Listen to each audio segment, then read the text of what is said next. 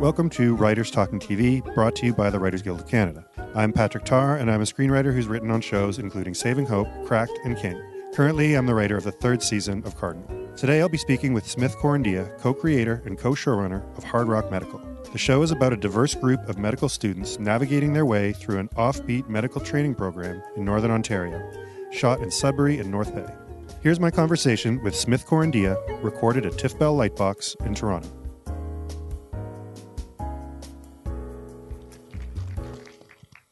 So the finale aired last night. Congratulations. Was it last night? Tuesday night. Tuesday night? Yes. My apologies. No. I watched it today. Okay. Very emotional episode. Yeah. I heard some people may have cried up to 4 or 5 times, so I'm not going to name names. So how does it feel? 39 episodes anywhere is a great achievement. How are you feeling about it all? I don't know. I think we were just getting started, right? You know, we were just sort of, the engine was still sort of, ready to continue. Well, I will get a little more to future plans after the screening. Do you want to talk a little bit about how you came to be doing this job, and when you knew you wanted to be a writer, and how you sort of ended up doing the show? I've always wanted to be an actor. At least I started out wanting to be an actor, and so I did end up in New York at the neighborhood playhouse, and so that was kind of my desire originally. And I probably about 3 months in, I was just kind of sitting in the same chair week in and week out. I didn't say much, and I was being very observant. And at the time, I guess it was Bill Alderson who was studying under Sanford Meisner. So he comes down to me and he says, I notice you come in every week and you don't say much and you just kind of watch things. And he says, there was a student once who reminded me of you and used to sit in that very same chair. He says, week in and week out. He says, you know who that student was? I said, no. And he said, David Mamet. And I thought, and so he kind of walks away. And then one of my classmates comes over to me and he says, he's just trying to fuck with your head. He said, last week he told me I was sitting in Robert Duvall's seat. So anyway, I think that was pretty much it with my acting. And then when I kind of came back to town, I don't know if it subconsciously kind of sort of sent me in the direction of writing, but that's kind of where, it started and ended really as an actor, and then kind of began as a writer. And but Hard Rock, I had called Derek years ago. He was kind of doing independent films, and he did a movie called Two's a Mob. Mm-hmm. And I really liked this movie. It was kind of a spoof on Scorsese movies, and I just cold called him one day and I said, hey, I like your style. I said, we can work together. I think our sensibilities are the same. And he said, yeah, let's figure it out. And so, flash forward 15 years later, this kind of opportunity came to be when Derek was, he was already doing French shows out in up north. And he thought, you know what, if it can work in the French system, maybe it can work in the English system. And obviously TVO was the right kind of broadcaster to sort of approach on doing this. So where did the idea for, because it's quite a different take on a medical drama. I haven't seen one like this before. Mm-hmm. Where did the idea for it kind of come about? Well, we had 2 ideas, and Christine Lee is here, who's our production exec at TVO. And I think they were open to doing something up north. We just had to come up with the right idea. And one was, I think it was an off-the-grid kind of show, right? But I think NOSM, which is the Northern Ontario School of Medicine, had opened a school up north because they wanted to keep doctors in the north, and that was the way to do it. So part of their mandate was to attract more or less some of the local people who had more of an invested interest in what was going on up north. So we kind of liked that idea of maybe pitching TVO, this idea of a medical show, but in the north, but not in a traditional kind of a hospital setting, more or less where the hospital would be out in the field. Mm-hmm. And so, I said, Derek, let's go for it. And so, we went up there and met with the students in Sudbury, which was a little bit tricky because of school. We had to actually go behind their back initially because we weren't sure if they were crazy about us, sort of, where they're afraid of their brand because their brand had been very strong. Yeah, and how you might portray. Right, how we might portray. School and the students might reflect on how people see mm-hmm. it. But when I walked in the room and the students were there was about 4 or 5 of them. That was pretty much the cast. Everybody had a previous life. So there was, the ex-lawyer who was now a doctor, the nurse who was now becoming a doctor, and so on and so forth. And pretty much from that meeting, there was enough information to take back and put together a proposal, a pitch. So that sort of, that meeting really actually fed into the creative of the show and how you kind of designed the cast of characters that you ended up we like working this with for the whole show. Mm-hmm. I mean, a lot of them are more mature students in NOSM, and they have mm-hmm. had previous careers, which kind of worked for us because we certainly incorporated that idea in the show, especially with, the character of Nancy, who was a nurse, and of course, Melissa's character, Melanie, who was the lawyer, and then Rochelle in the final season, how she sort of uses her past of a teacher and kind of incorporates that and uses it with these parents who've lost a baby or their child. So it was, that's kind of the formula we went with. Mm-hmm. It was a half hour, so I think we created a bit of a monster because we had such a big cast, and then we thought, oh God, how the hell are we going to serve all these storylines week in and week out? Was there ever talk of it being an hour? We might have talked about it, but when we saw the budget, we said, there's no way, Yeah. I mean, it was a challenge to make it a half hour with the budget, but I think we were pretty good at sort of making it work with what we had. And it was good. I mean, it goes by quickly, and we really enjoyed the idea of actually showing 2 shows back to back. Because then, because most audiences now, they like serialized shows and they binge watch. So it kind of made sense. Yeah, okay. And so how did you and Derek, who directed all of the episodes, how did you and you co-wrote all of the episodes, the 2 of you? Yeah. How did that work with you in terms of production roles and writing and rewrites because obviously you're shooting episode 4, episode 5 has rewrites and notes to be done. So were you sort of the person who was doing that while he was out prepping and directing, or how did that work? In the first 2 seasons, we were more, because I was more on set on the first 2 seasons. And so we were we got behind on 1 season writing scripts, which is a little tough because we realized we need to have them all written before we actually get into production.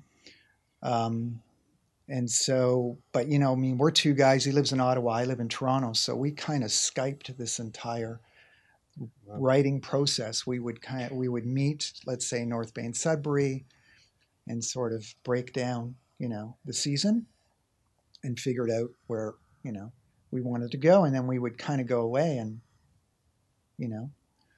a lot of shows will have whiteboard or cork boards with cards. Yeah. You're in 2 different cities. Did you have some kind of software that was doing that for you? No, we did. I did have my whiteboard. And you just pointed to Skype at the... Turn it around while Derek was, chopping carrots and making lunch for his kids who were home from school. I mean, it was... Because Derek has 3 kids, right? Yeah. So, it was a little manic, but I think we got into a groove. And... and then once we had them in the shape that we thought, we could show them to the broadcaster, then Christine would basically say, nope, and throw it back to us. And we'd have to go back to the drawing board. So Now, I mean, it's an ensemble show. You're following a lot of characters, a lot of storylines that kind of come in and out of different episodes. Did you, in that sort of corkboard, whiteboard system, do you sort of color code? You're following different characters and different things, or Yeah. did you have a? Well, I did. I mean, mostly, Yeah. for my own kind of sanity. But we knew with the conceit of our show, we saw it, a lot of it is really a family drama, Mm-hmm. as much as it was a medical show. And so one of the stories would always have this family aspect to it, whether it was Nancy's, her family throughout the first season to the fourth, or whether it was Charlie, Mm-hmm. who was really kind of, he was a bit of an interesting Mm-hmm. character because, we knew the broadcaster wasn't crazy about him initially, but I think he kind of grew on them eventually. And, he certainly served comic relief. I mean, he was always trying to do the right thing, but always kind of screwing up along the way. But he kind of drove that family drama aspect of the show as well, And of course, a lot of the cases were family Mm-hmm. drama, right? The dynamics of it. So, Yeah. Mm-hmm. So you did 4 seasons. Yeah. The number of episodes per season varied a little bit. Can you remind me? So we had 13, I think, and then we had 9, 10, 10, 9, and 8, or no, go ahead if you remember. Yeah, something like that.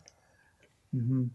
Now, for each of those seasons, did you sort of go in with a theme in mind, where you kind of you knew sort of that you wanted to tackle a kind of certain element of the show? I mean, the one that stands out mostly is probably season 2, where we tackled mental health, right? And that was Patrick's character was dealing with it, and then was that Sergio? The season with Sergio, the hockey player.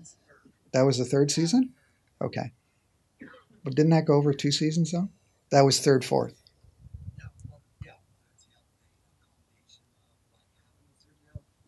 Right. Okay. There you go. Right. She's read the scripts, right? So, how many shoot days did you have per episode? 3 and a little bit, right? 3 and a little bit, I want to say. Yeah. That's a lot. Yeah. And the scripts were how long? Roughly? Page-wise, you mean? Yeah.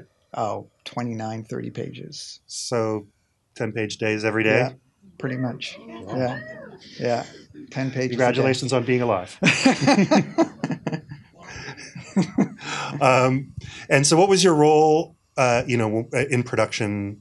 You weren't on set. You were... Well, I was in the first 2 seasons on set a lot. And then, I mean, we were involved in everything. I mean, the crazy thing is, in the first season, Derek and I were so hands-on that we literally auditioned over 312 people. We didn't have a casting director. Wow. And we responded to every single one because we were so grateful. But we did. We responded to every, not by phone, but some by phone, but some through email. And wow. Yeah. So we were involved in pretty much every aspect of the production.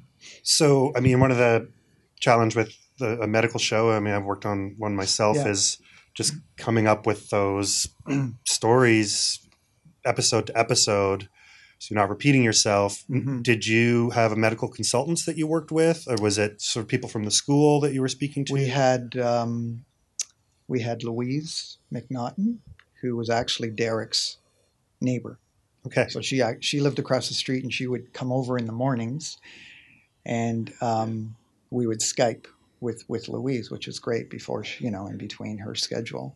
And the great thing about Louise was, we would write a story, because without a consultant, of course, because it's like, this is a story we want to tell. And Louise would look at it and she'd go, that's not going to fly. She said, but I know where you're trying to get to, and I'm going to help you get there. And that was the great thing about her. So she, she really kind of supported where we wanted to go with our stories. And And did you find the further you got in, the harder it was to kind of come up with new sort of medical twists, medical... Yeah. Well, the goat things really screwed us up. I mean, let's talk about the goat. The goat The goat was an interesting... I mean, it was supposed to be a one-off story about this guy, you know, where they end up on... they're doing the mobile medic, and this guy comes in with a toothache. I can't remember what his name was. What was his name? And anyway, and they happen to extract his abscess tooth, and then he comes back as payment and gives them a goat. And Charlie ends up taking the goat, of course. Who else would take the goat, right? Brings it home to the family, brings it home right? to the kids, right? So once we had the goat, we thought, oh, man, we got to keep this goat in play. And so Derek and I, was kind of like a joke as the seasons went on. You know, we'd look at each other and we go, we need a goat. You know, that's what the story needs. It needs a goat to sort of, you know, push the humor a little bit and just sort of, you know, find a bit of a twist on that. So, but the goat played out, and there was a lot of people. We got a lot of angry notes when we killed the goat off, but you know, I mean, we weren't doing The Sopranos, but still, when we killed the goat off, it didn't go over well. Can you tell me how you killed the goat off? Because I've seen some goat episodes, but I don't think I've seen the end of the goat storyline. It's a bit of the way the story plays. The goat swallows the diamonds that Gina had in her locket that was thrown up by a miner who stole them. So I'm just, you know, it's a bit of a roundabout way, right? And so they end up in the goat, and then the idea is that if they can get the diamonds back, Charlie can stay in school because he can't afford to go to school. Mm-hmm. So anyway, while the girls, two of the characters, are out on a run one day, they actually hit the goat. And the goat wanders off, half dead in the woods. It's actually very sad.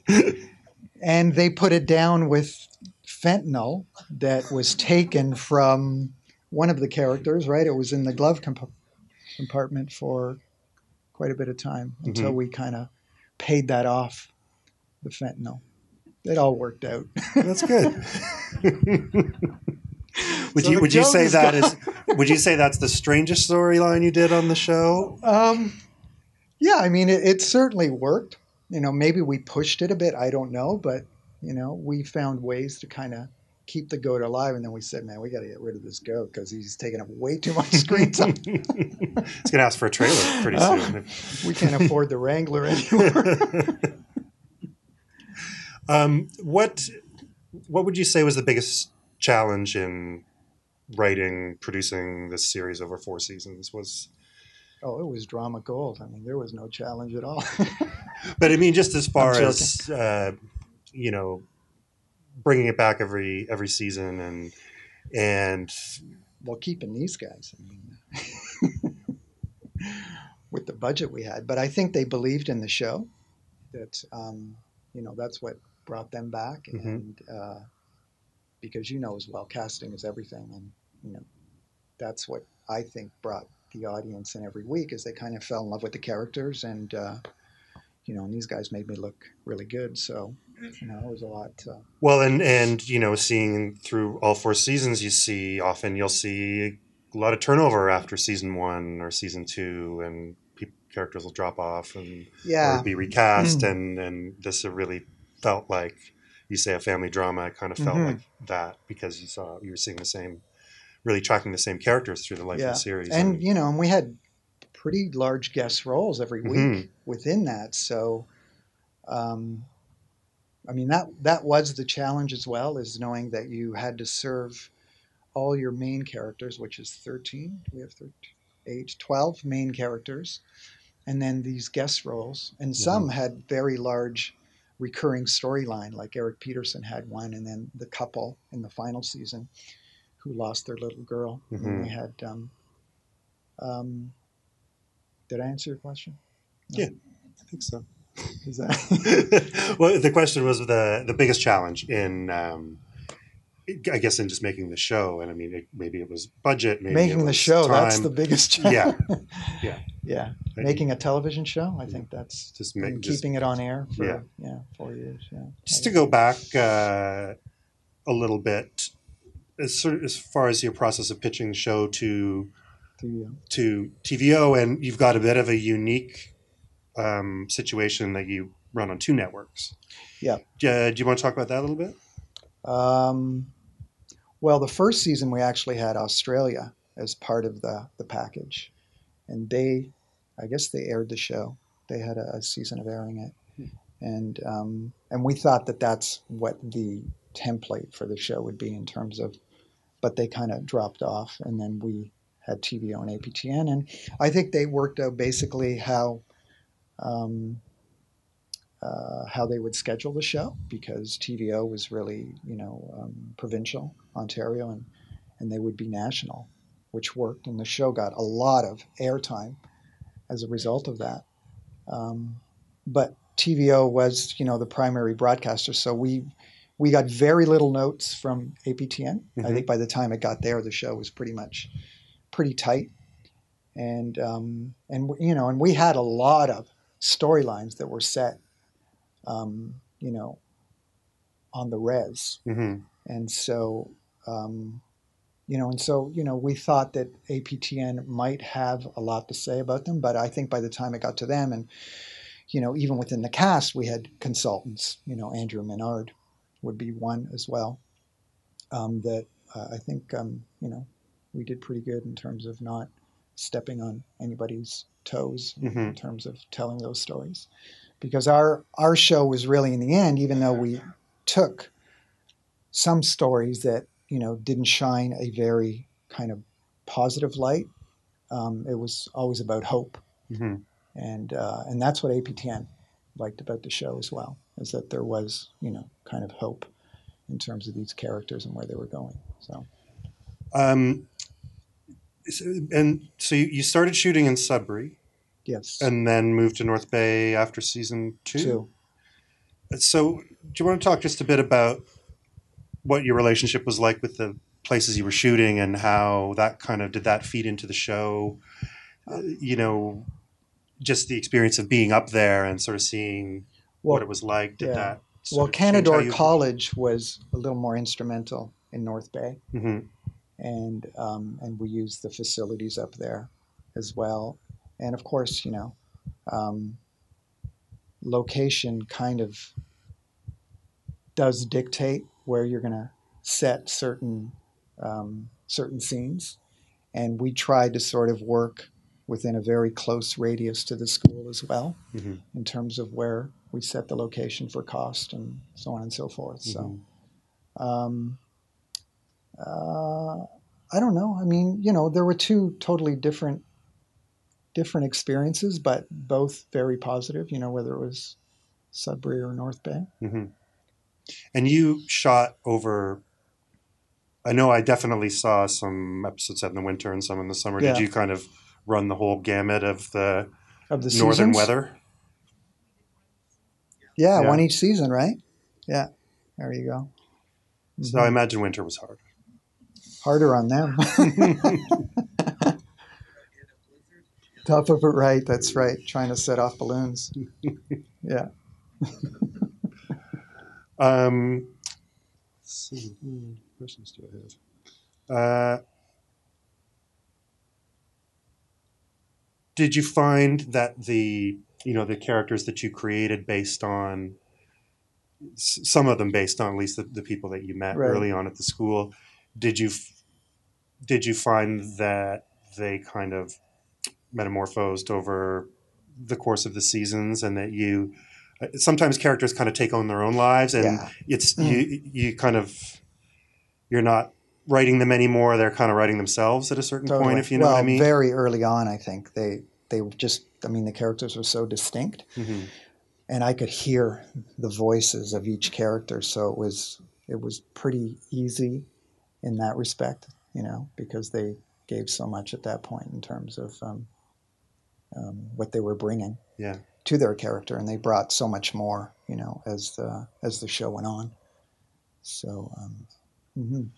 Well, I think we're getting to be about time to watch an episode. Okay. It's season 4, episode 7, 6. It's 1, 2, 3, 36. Is that 7? I think it's 7. Is that 7, Christine? 6. 6. You sure?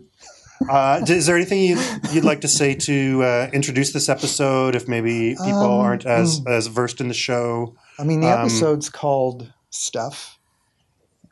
Yeah. And stuff happens. And stuff happens. Yeah. I think it's pretty much self-explanatory. All right then. We're good for that. Yeah. All right. Let's watch an episode then.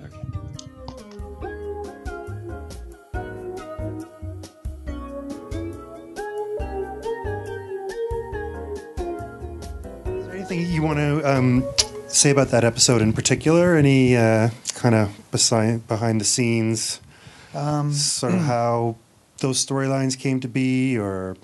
Well, actually, that the idea of the elderly in the North and the lack of care available to them. Yeah, I wanted to ask about that because it's not a story that I've really seen covered on any other show before, and it's such a big issue, not even just in the North, but everywhere right now, and becoming more and more so. It certainly is, but I mean, the problem is that there's, I can't remember what the numbers were in terms of, how many doctors like in a big city center versus how many in a center like up in Northern Ontario. So, and that is a bit of the challenge, especially with the elderly who are either on their own or even with their caretakers who usually get burnt out, which is kind of what this episode is about. So, and did that story ran over much of season 4, right? And around Eric Peterson's character. Yeah, it started in season 3, and that was kind of where you have the previously on, where they find a bit of a loophole because she's addicted to the lorazepam. That's right. Yeah, I remember that. And so they find a bit of a loophole to put her in the psych ward so she'll get immediate care as opposed to putting her in a drug rehab facility, which wouldn't be appropriate for her. And then she would get properly taken care of. And that's what the character Kessler is saying to them at the end when he says, you and your boyfriend thought you gamed the system, because it kind of boomeranged. And then, of course, and it's kind of a bit of a no-win situation. And what was the inspiration for sort of tackling that issue? Was it a personal one, or just observation of? It actually was personal with my parents. It kind of started there when they got a little older. I mean, not like that, because the couple you see there don't really have family.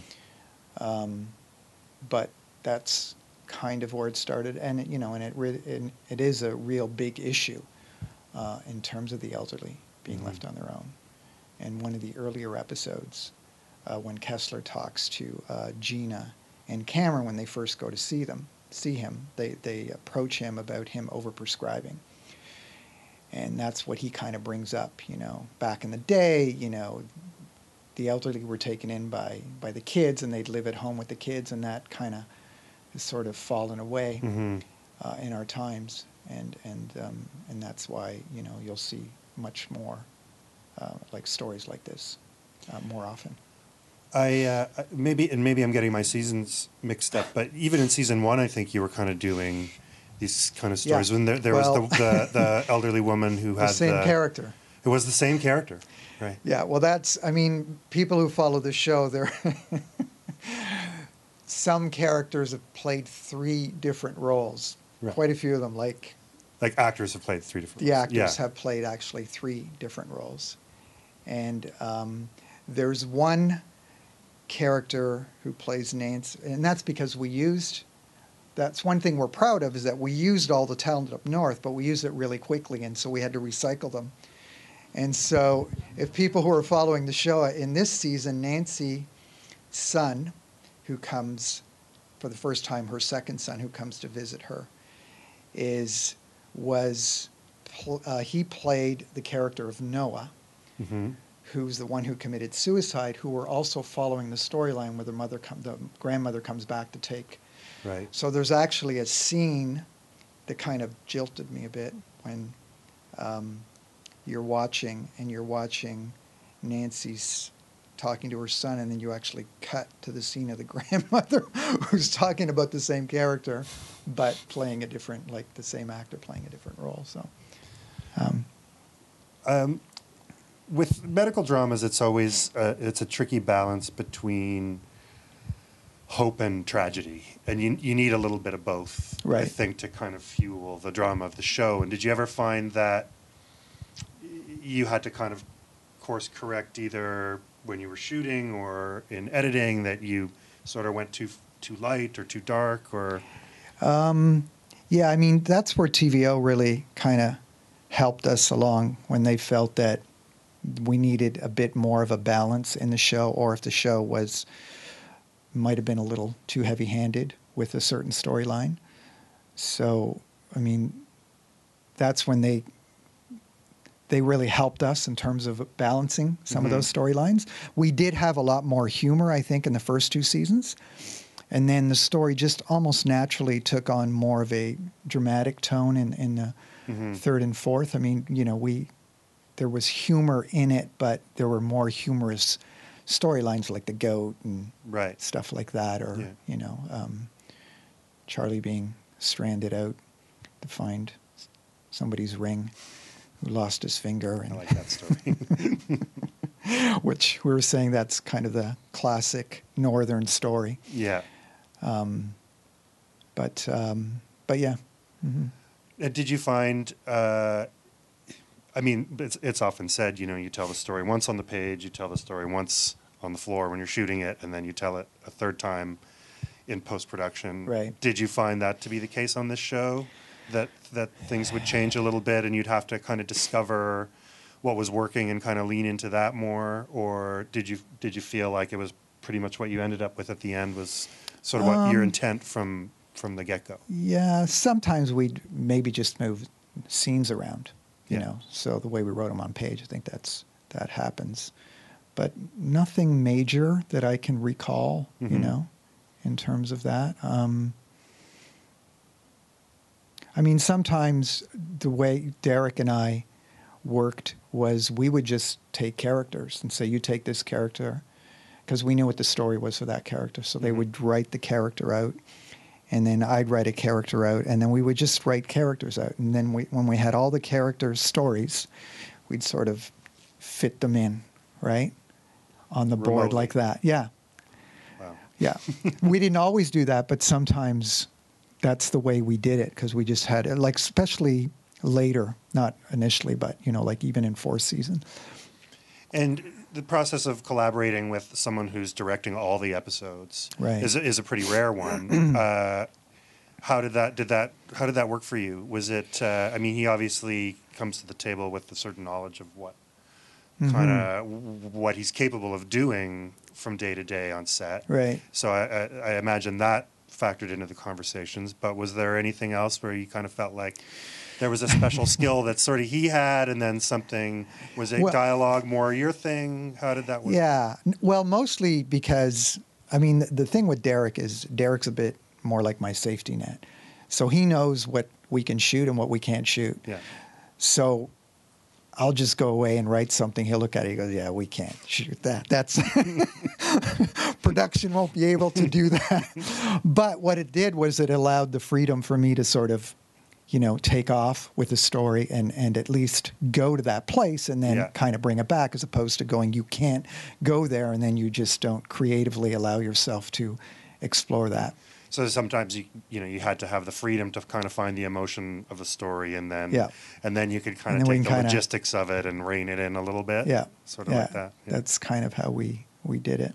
So now, you know, in the episodes I've seen, you seem to end with a kind of montage in each episode set to music, and I know that was an important part of the huge process of the show. Do you want to talk about that a little bit? Well, pretty much all the artists, I think, were Northern artists that we used. I don't know if they were all from Northern Ontario, but that was kind of something that we wanted as the conceit of the show as well, is that we would usually end with an original artist, Canadian, Northern. Most of the shows have a montage. I'm not sure if they all do, but that was kind of how we worked it. I have also worked on a medical show that often ended with montages. After a while, you're like, I don't know how to write a montage. I think there's nothing left to do. I mean, did you find you were sort of running out of steam in that regard? Sometimes we didn't write the montage, and we said we needed a montage, and we actually had to go find footage to sort of, you know what I mean? Yeah. And we kind of cobble something together. Cobbled something together. Not often. It was very effective. I mean, right, because it's expensive to go out and shoot. You know, all these different sort of montagey pieces. So, but we knew we had that. We always knew that we would need a montage. So in the shooting, we knew exactly what we would pull, say, and sort of incorporate it into the montage. So, now you got obviously tons of production value just from shooting in the north and just the beautiful landscapes there. Did you sort of go into each episode kind of thinking about when you would try and open it up and, okay, we got to get out of the hospital here and try and just showcase this? Because it really does offer a lot of visual value to the show. Yeah, I think there were times where there were episodes that were very interior oriented, and that's when TVO would say, hey, we need to go outside, and we just set the scenes outside. I mean, sometimes that was an easier fix where we thought, oh, well, this can play outside. You can use a transition shot even or something to connect the hospital to somebody's house or something like that. Did you ever find it a challenge when you have a cast this big and so many storylines to track, that just making sure that you're serving everybody, that you're kind of not... was that a challenge for you? We did pretty good. I mean, the students were the core, and then we had the faculty. So our first focus was really making sure that the 8 characters, the med students, were somewhat equally balanced. I mean, it's not easy to do sometimes, like I said, when you've got 23, 45, I guess. And then, you've only got 9 episodes per season. Like in the 3rd season, we thought we were going to lose the character of Gary from Australia. And that was going to open up actually a bigger storyline for the faculty. And we kind of planned on that. And then in the 11th hour, we were able to keep Gary, which was really instrumental in terms of the story with the cop. So to lose him, that was a huge story because we'd already started that story in season 3. And that's where he goes to the reconciliation, right? So anyway, it worked out in the end that we were able to keep him. And sometimes, you don't have the real estate and you got to pick and choose, and you go with the strongest story. I think that usually tells you that's the easiest. Your strongest story tells you, what you're going to write to. Yeah. So, did you find that you were pretty efficient in terms of knowing how much would go into an episode? Did much end up on the cutting room floor, or were you pretty good at kind of knowing? No, we were pretty economical. Yeah. 10 pages a day. There's not. Yeah, well, that's Derek, right? I mean, that's just him. He's, he knows exactly what he wants, and there's not a lot of fat there in terms of, just shooting your forever and ever and ever. So, so were all of the episodes written before you went into prep in general, or did you have outlines, Well, we do start with outlines for the shows, and then TVO has a look at them, and then we basically go from there. The first 2 seasons we got stuck, and we didn't have all the episodes written before the season started, and and that's a bit of a challenge when you're. And that was mostly your challenge, I would imagine, at that point. But the last 2 seasons, I think that was the goal, was to make sure that so it was just rewrites after that. And, you're still issuing new pages. And, Yeah. And how much time did you have in prep for these seasons?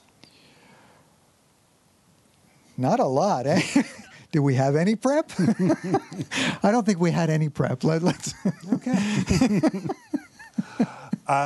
Did you know that season 4 was going to be the final season of the show? Yes, we did. Yeah.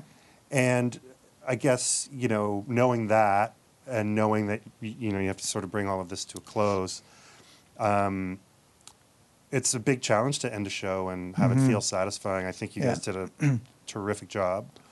But I guess, could you talk a little bit about how you approached that final season? And did you know from the beginning where some of these characters were going to end up?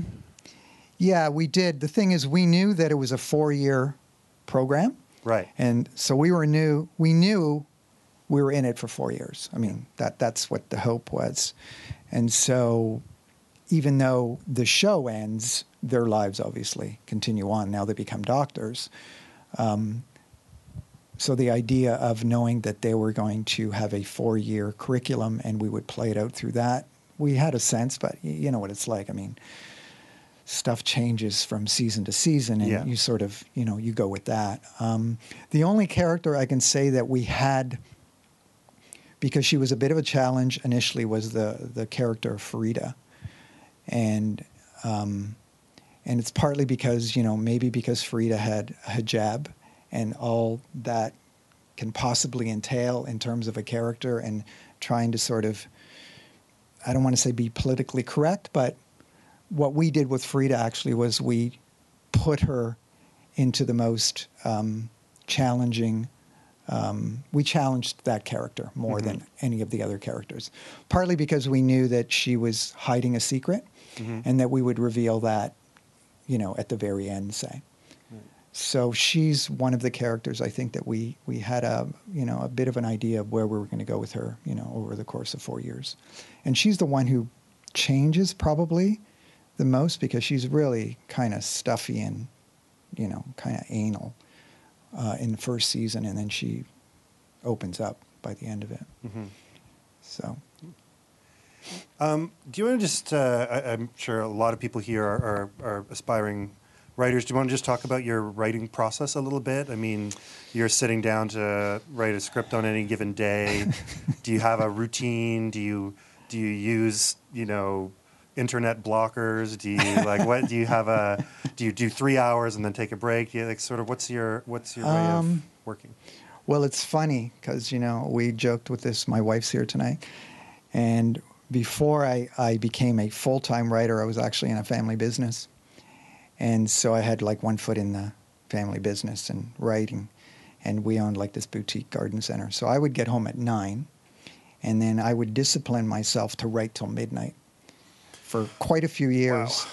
And so I was stockpiling all these stories and ideas, but that's the way I kind of trained myself, was kind of working out thing.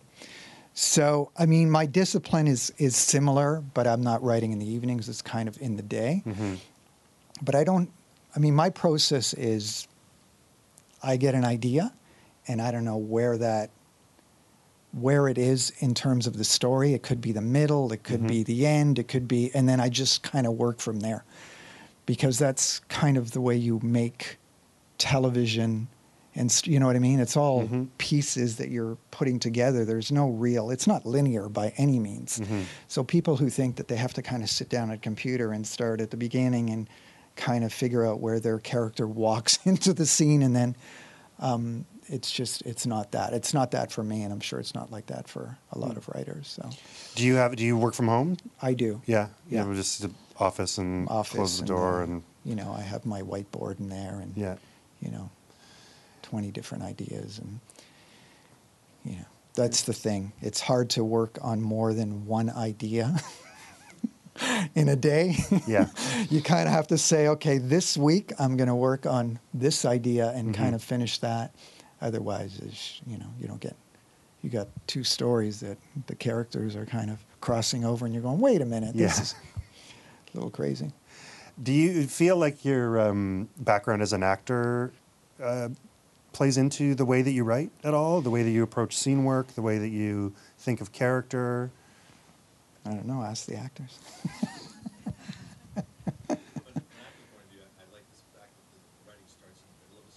Yes. A lot of introduction, walking in rooms. Yeah. So sometimes I get a scene and it's 2 or 3 lines, and you just know, well, that's the visitation with that character. In fact, it starts in the middle and something's accomplished and move on. It's really tight. That's a habit that I think almost all screenwriters have to break, including me. I still do it, of getting in late and leaving early, like a good party guest. It's really hard. You always, for some reason, you just think they're going to enter the room, but it's something you really have to try and get yourself out of, because really usually the key part of the scene is somewhere right in the middle. Yeah, absolutely. And especially when you're doing, a half-hour drama. You don't have time for a lot of setup. I mean, our show sometimes does have a slower pace, but I think it's the setting, it's in the north, it's the people, that's just the way it is, Mm-hmm.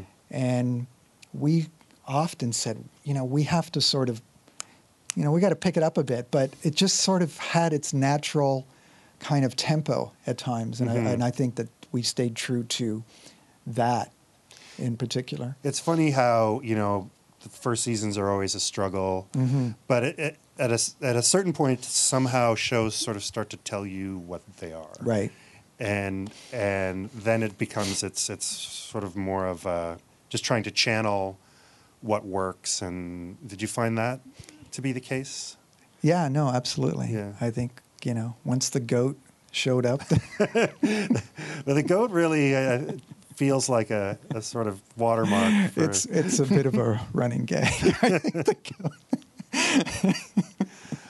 It's an inside joke. So do you want to talk about what's next for you? I know it was sort of alluded to off the top, but what I know of one thing, obviously, but really anything that's coming up, new projects for you?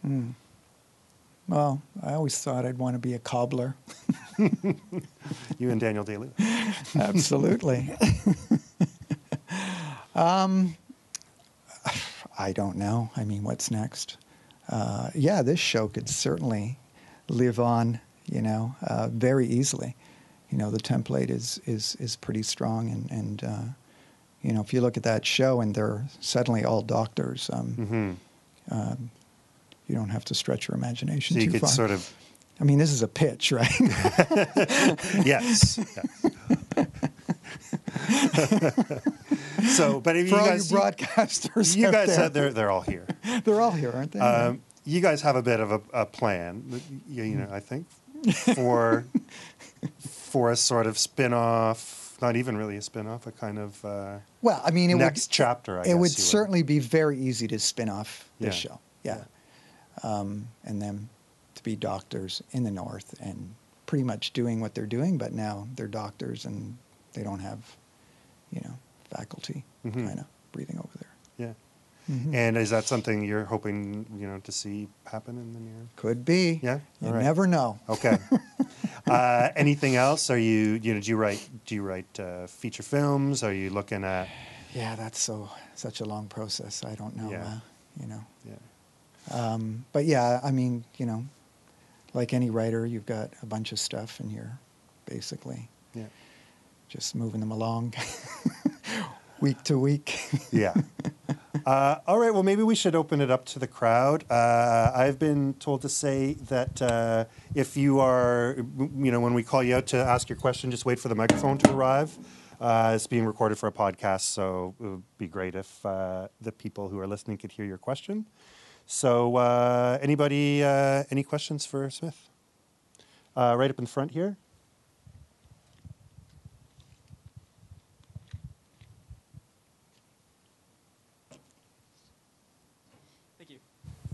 Sorry. Yeah, it is off-putting. Yeah. With so many characters, it's really difficult to stitch a narrative together. But you did it really well, from what I've seen. I didn't see the show, but watch it when I get back home. But when you were first coming up with the idea, did you have any different changes? Have any rewrites, or You mean in terms of characters? In terms of characters. And, I think the characters pretty much stayed from the beginning. I don't think in the initial concept there were other characters that we were playing with, but I think this is generally pretty much the cast, from day one in terms of on paper that we stayed with. So. Thanks. Mm-hmm. I think we have one back there.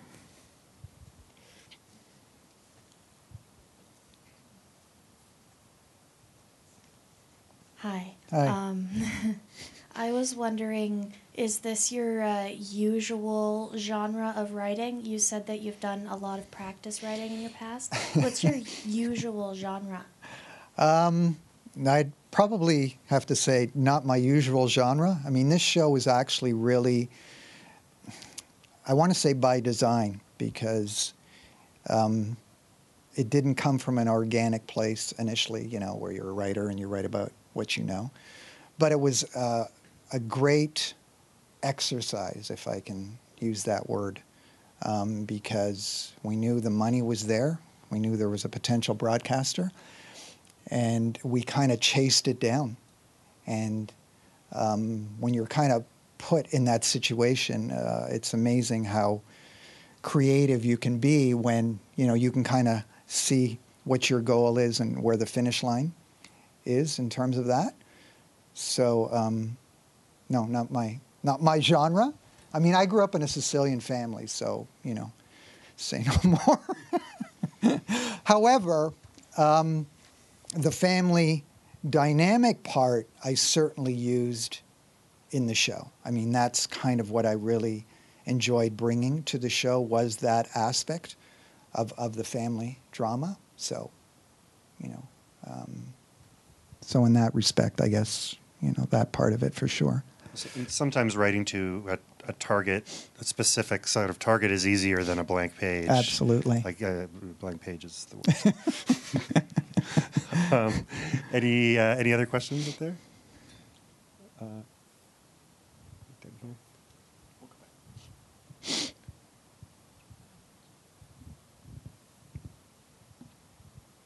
Hi. Can you Hi. tell me how much the average budget was for an episode?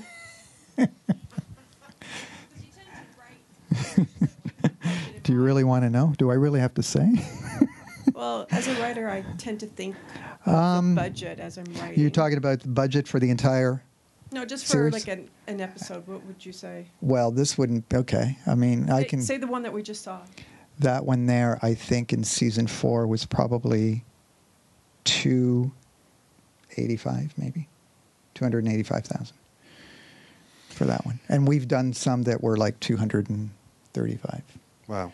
Which, and you can probably... It's a very good-looking show for for that amount of money. That's a real challenge to make a series. But when you know what your budget is, then you have to be extremely frugal and efficient and streamlined. And I mean, you just can't go crazy. So I think from that aspect, it's good for writers to sort of learn how to do that, because when you're a new writer, and I still do it, whether you're a new writer or not, you write like the universe is endless, right? Mm-hmm. And that's not the reality, in television. So it's a funny thing, but sometimes I find now I go too far, that I'm letting thoughts about money kind of get in the way before I've even figured out what I'm doing. So right. it can sometimes be it's a double-edged sword of, you have to be realistic about what you can do, but you also want to let your imagination go without being too limited by thinking of things that are, possibly way down the line. Right. Well, that's why when the co-creator is the actual producer, it's good for me to sort of write with that kind of partner. So yeah, for sure. I think there was another one up there. Hi. Hi. Did your original concept include all of the diversity? Yes, right from the get-go. And have you ever written a show that you thought, like, this is going to get picked up, this is a no-brainer, and didn't? And can you share any information Every show. about that show? All of them? Okay. Sorry, what was the question again? Did I ever Is pitch there a show, you mean? in the history of your writing where you thought Oh. this is the one, but it didn't go? Yes. And that was 10 years ago, and I'm still pitching it. It's probably gone through, I want to say 3 broadcasters in development, but we're still think we can sell the show. So is that unusual? Probably. I mean, depending on, I don't know. There's so many different variables that sort of would dictate why you would continue to pitch a certain, I wouldn't do that with every show. But with this particular one, it just doesn't want to die. We don't know why, but, there's always somebody knocking on your door saying, hey, you remember? So, yes. Do you mind sharing what genre it is? It's a drama. Yeah. Okay, thanks. 1 hour drama. Family. Family procedural. Yeah. Yeah, both. Because that's kind of, where I think is the best. That's what interests me, is to sort of try and sort of perfect those two worlds. I mean, HBO does do those somewhat family procedural type, if 6 Feet Under could be considered that with the family business. And even The Sopranos with this family business. Absolutely. I mean, I've heard it said that every successful show is about family in some way or another, even if it's a family inside a police unit or something. It's always, because that's sort of what people relate to the most. I think, and it's a universal. Today, it seems like if it's a Netflix show, that's usually what the genre is more and more because of the whole serial element, and people are binge watching shows. Yeah. So, I mean, there's room for Law and Order. I mean, it's still going on, right? So, is it? Isn't it? I think it is, right? Yeah. Oh, okay. I know. Even they have to reuse actors in New York at this yes. point. Any other questions out there? We've got one over here. Oh, and one down here.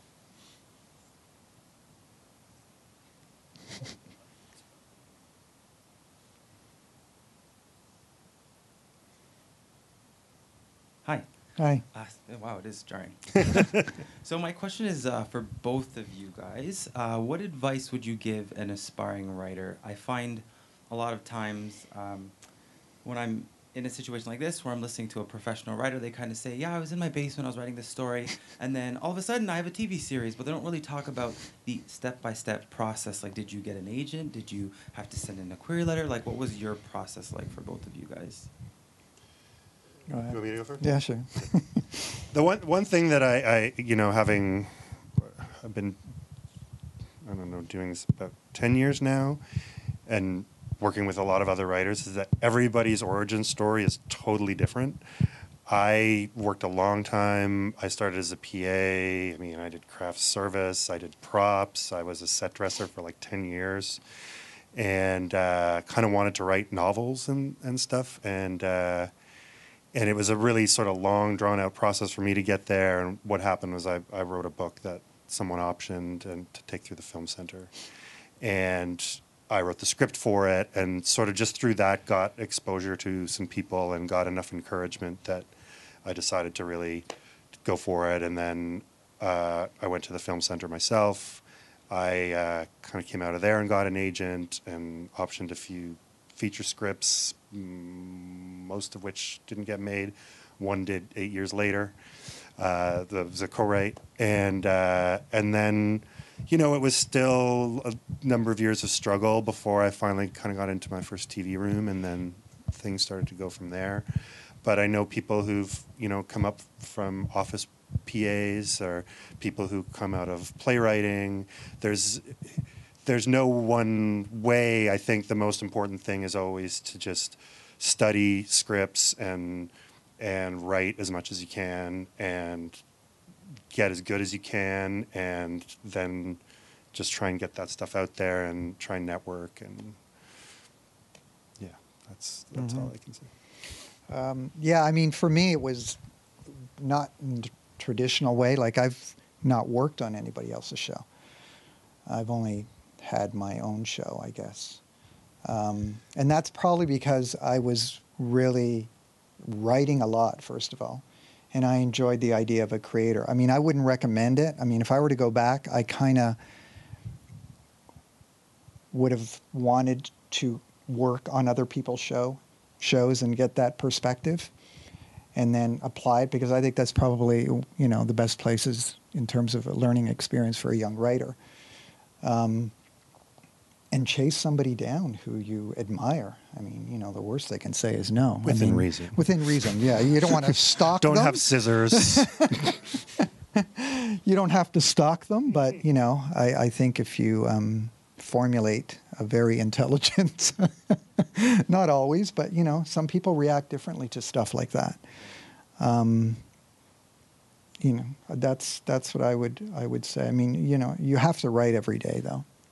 That, for me, I have to write. I write every day, you know, whatever it is. I mean, there's just so much stuff. I just think it makes you a better writer.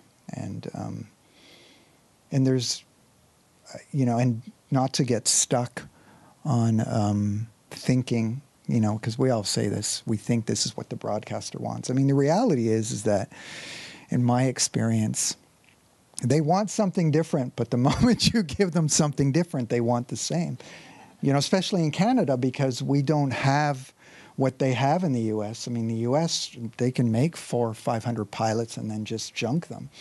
We don't have that luxury in Canada. And so it's easier sometimes for them to sort of accept a procedural that looks like, you know, something that's sold and will sell. So that's the tough part I find about being a writer, especially in Canada, is that... you know, you don't want to fall into a trap and think and go out and start writing what you think they want, because I've tried that. And the moment you do that, it just doesn't sound original anymore. Then it's like, oh, well, this, you know, this looks like everything else out there. So Your own voice is your best asset. Totally. I mean, you got to be true to yourself. I mean, I know it sounds like a cliche. It is a cliche, but it's one worth, you know, listening to in terms of that. Yeah. I think there was one right here too. Thank you. Hi. Hi. I had a question. You mentioned earlier that you and your partner casted this yourself. Yeah. Which, first of all, like, I can't imagine getting a direct response. I myself am an actor, so getting that would be like a miracle. Like, oh, I did okay. I don't know. But also, what was that process like for you? Like, what did you look for in terms of, like, these are characters that you've created and, in a sense, nurtured along or had an idea in your head. So what was that process like for your partner and yourself? Well, all the main casting we did at TVO. So, like, the main cast, we went through quite a few. I can't say that we, agreed on what we were all looking for initially. And I think there were some callbacks. Danielle, you were called back a few times, right? Melissa? Not Patrick? Well, Patrick was a shoo-in. We knew Patrick from the start that he was going to play Dr. Healy. Sorry, what was the question again? Crazy. No, it's okay. The question was just, what was the process like for you, knowing that you had to you were casting this yourself, not through kind of a third party? Well, initially we loved the idea of knowing that, every single person that is on screen, we actually saw ourselves and were able to cast and communicate with. Now, second season was a totally different ballgame. It's like we were in over our heads by the time we got into that. But it was actually very satisfying. And because I was an actor, maybe I had a little bit more simpatico towards doing that process. And, if we had the time to do it, I don't mind doing it. I actually enjoy it, the casting process, because when you see somebody, when you have an idea in your head of what the character is, and then they come in and you're thinking, oh, okay. maybe they can be the character and bring this sort of element, because that's going to happen. You know, I mean, it's all on the page, and it doesn't really exist until somebody breathes life into the character. So, anyway. And how did you balance? Because obviously you're casting a lot in the north, and there's a casting agency. Yeah, there's Jim Clarko. So Up Jim there. Clarko came, and he did most of the northern casting, but at some point we knew all the actors. Yeah, but then there was also actors he would bring up from Toronto. Yes. Did you sort of look at a character, and I guess how did you decide whether you were going to cast a character locally or go to Toronto or Montreal or something? Right. Simple He made a as money that. symbol with his fingers for people at home. Any other questions out there? Oh, more. We got one here and one here.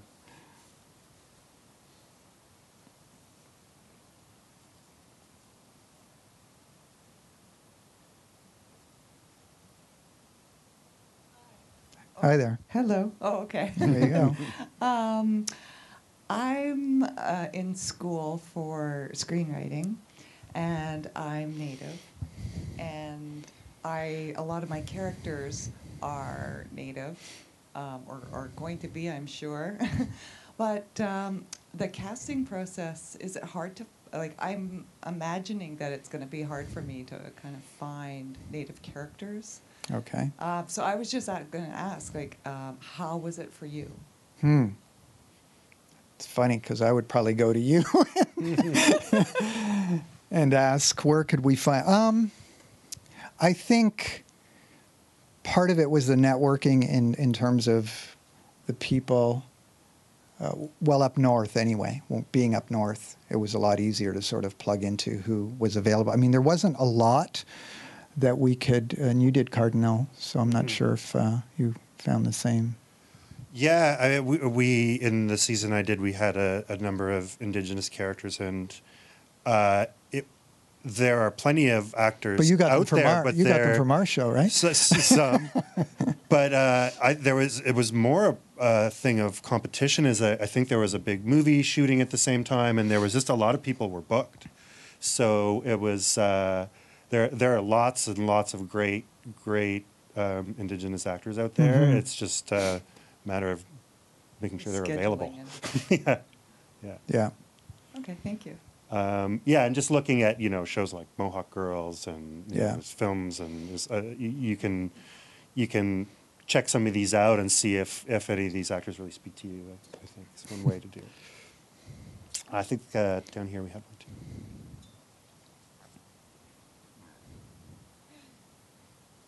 Hi, where did the inspiration for the idea for the show come from?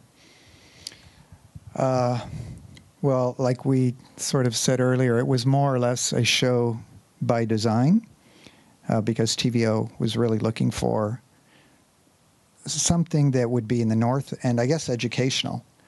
I was going to direct you to Christine, who's sitting right beside you from TVO, but I'm thinking, don't ask me. So it was really actually by design. And then it certainly grew from there. And we had a really tough time, though, convincing Nawsum, which is the northern, and it took us a year. So we were delayed a year because they thought we would hurt their brand. And then I think, I'm not sure who was at the meeting there when they went to talk to Dr. Strasser. But anyway, we eventually convinced them, and then they were just, over the moon in terms of that we weren't going to hurt their brand. And, they kind of got that, every doctor or med student, comes with certain warts and stuff. So they knew they weren't going to be squeaky clean. But in the end, they're like any person, who's human, I guess, and is going to have faults. And that's what we wanted to portray in terms of the characters, and whether they were doctors or med students. Otherwise, who's going to watch, really? If your characters are squeaky clean and there's no challenges or conflict and so on and so forth. So, I mean, they got it. Do you mind if we ask you a question, Christine? Can you speak to, I guess, what really appealed to you about this show? And I know it wasn't necessarily the kind of thing that you were ordinarily doing. So I guess what made you kind of take the leap of faith with Smith and Derek in this show? Yeah, this is TVO's first drama, so it was a big leap for us. Well, it really you started on a high. Yes, thank you. We think so. So it was radically different for us, and what sort of appealed to us about the show is it wasn't a typical medical drama. It was set in the North, which was really important to us. It had a diverse cast, which was mammothly important to us. It really was to look at that, and the sort of crux of the show for us is how is medicine different in the North? There's a lot of challenges in the North, and so that was what was coming through in the show, I think, and that was the thing that was important to us. That's what appealed to us, and the team was amazing. A small team, but a mighty team, I think. And when we went through the casting process, and we had a few differences of opinion, but when it gelled, it was magic for us. It really was. That's what I can say. Awesome. Thank you. Any other questions? Back there. Hello. Congratulations on producing a great show. Thank you. I'm northern born and bred myself, so I appreciate always seeing something in the North. Without getting into specific numbers, can I prod you on the pieces of your financing? I know you had money from TVO and APTN, and I'm presuming the Northern Fund, and tax credits. Was there any other money in there, distribution advances or anything like that? Or no distribution advances. Third windows? No third windows. I'm thinking. Well, there was in the first season. Okay. Oh, the Australia. Yeah, that's right, in the first season. Right. But only one season, I think, right? That was SBS? Yes. Okay. Yes. Might be pretty much it. I'm thinking off the top of my head. Oh, no, there was one more. Oh, one more fund, yeah. CMF, right? Did we say that? Yeah, I just assumed. Sorry, I should have said it. But, and how has the show done internationally, or has it? No, we've been pretty local up to this point. The thing is, even to get a show like this on Netflix, because Netflix works with algorithms, and it's kind of a crazy thing. So if they kind of worked outside of that, we think that this show would certainly have interest outside, because, it doesn't matter which country you're in, the North, wherever the North is, in whatever country, they have a problem with healthcare. And so, we would certainly think this would appeal to them. So, do you have a distributor on board? We do. I think we do, but then I think they folded, right? They did, and so I'm not sure where it's at right now. Thank you. You're welcome. I actually wanted to ask a bit about the website, it's hardrockmedical.com. Yeah. It's pretty rare to see a show that you have all the episodes available for view with no commercials, which is kind of unheard TVO of. doesn't have commercials either. Yeah, but usually any show you might be able to see a couple episodes, and they show you the same commercial 5 times, and it's just a terrible viewing experience. But you have this really wonderfully designed website. The whole show is there. Yeah. There's profiles of people on it. So was that a plan sort of early on? And it's not a TVO / Hard Rock Medical. It's just hardrockmedical.com. So do you want to talk a little bit about how that came about? Probably not the right person, because I've had very little to do. You just said make it so. Yeah, that's right. Gotcha. Yeah. But worth checking out for anyone who's interested in the show. You can watch the whole thing on there. Yeah, absolutely. Any other questions out there? What about the cast? You guys have anything to... Considering the environment of Sudbury versus the environment of North Bay, did it affect your writing choices? Not really. I wouldn't say. Why? Choices in what way? In terms of the stories? I'm thinking when we were in Sudbury, we shot in the mine. Oh, yeah, I see what you're talking about. Yeah. Yeah. Well, we wouldn't have had it. Well, I guess we could have had a mine. Well, that was actually in Science North, right, that we used as the location. Yeah, maybe there were some things in Sudbury that were more, we had more mine-related stories. I think that one had carried on with the character of Tonelli. But because we were in North Bay, was there a specific North Bay storyline? I'm not too sure. But Sudbury, yeah, initially. Mm-hmm. We get the... Being at the college in North Bay, I thought the advantage was, I don't know if this was part of your writing, that you could pretty much put a camera anywhere and point in a direction. Yeah. You could shoot the forest, you could shoot Absolutely. the city, Yeah, the that hospital, was, the boardrooms.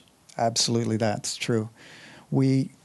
So Canadore College was kind of like our home base, and then from there was actually a forest. Yep, and we shot in that forest and at Canadore College. Oh, there you go. But yeah, it's amazing. Yeah. You're in this sort of very modern university. You walk across the road, and I mean, you could shoot The Revenant there or something like absolutely. It's like is total that what you're wilderness. Asking? Yeah, and actually Derek sort of sent me a note specifically. If you're talking about location, then yeah, absolutely, made life easier. Yeah. You didn't? Oh, sorry.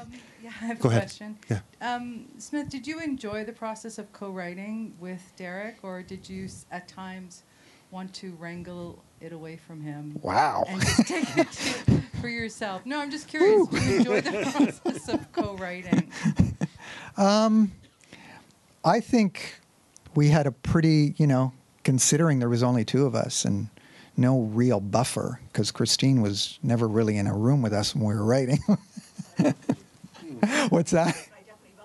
Yes, you did. Christine would throw a lasso around me, I think, more than Derek, for sure. You know what? We do different things. Like and so, I mean, Derek would, like we were saying earlier, I would run with stuff.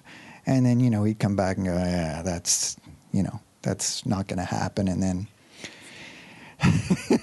and then he'd kind of take it and do, his pass. And I go, oh, come on, really?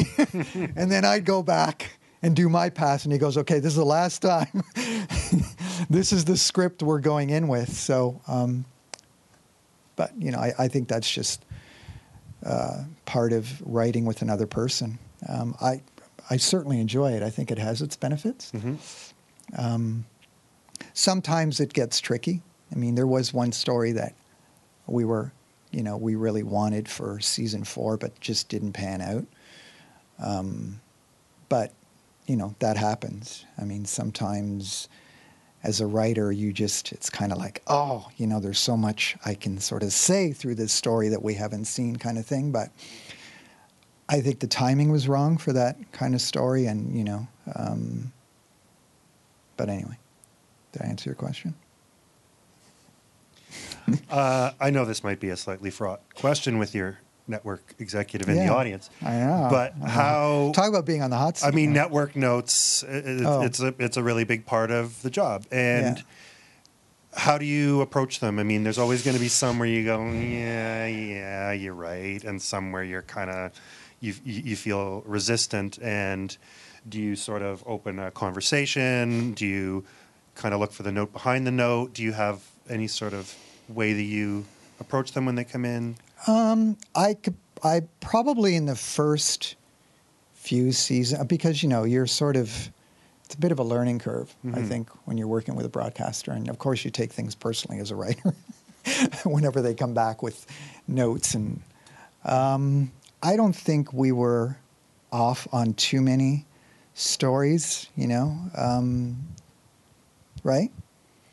I mean, Christine, certainly, what I liked about Christine was she didn't mince her words. So, like, you know what I mean? And that's good, because you know exactly what you're getting. Clarity is helpful, other than, the sort of vague, I'm not sure about this, is not always helpful. Yeah. And you learn not to take it personally. And then you got to look at the bigger picture, is that, I mean, and for any writers starting out, I mean, this is a collaborative arena. I mean, there's no doubt about it. If you think as a writer, I mean, you can write at home, but once it leaves your computer, whatever, I mean, there's like 50,000 people who are just going to be a part of that whole process, you know. Otherwise, you know, be a painter and paint something and hang it on your wall, and that's probably the truest form of, you know, expression and being a solo artist, like not even a novelist. You have that, right? Yeah. But, yeah, that's what you have to sort of get over real quick when you're, you know, as a screenwriter, especially a TV writer, is that it's a real collaborative effort. And everybody, you know, everybody wants to put themselves into the show you're making. Yeah. Whether it's, you know, a costume designer or whoever it is, they want to express themselves, and that's why they've chosen this field. And so I think finding ways to channel your sort of creativity together rather than kind of arguing over, that's, I think, one of the hardest things to learn, but the most rewarding things to learn is that really that you're a wheel in the machine like anyone else. Even though the idea may have originated with you, it becomes everyone's at a certain point, and you've absolutely. And you serve it like everyone else. Any other questions? All right. Well, thank you everybody for coming. Thank you very much to Smith Corindia, to the cast for coming to join us today, to TIFF and the Writers Guild. Thanks, and see you again. You've been listening to Writers Talking TV, presented by the Writers Guild of Canada. All the podcasts in this series can be found on the Writers Guild website, wgc.ca, and at iTunes. Thanks to the team at TIFF Bell Lightbox and to our technical producer, Philip Vukovic. And of course, thanks to Smith Corindia of Hard Rock Medical for taking part in today's edition of Writers Talking TV. I'm Patrick Tarr. Thank you for listening.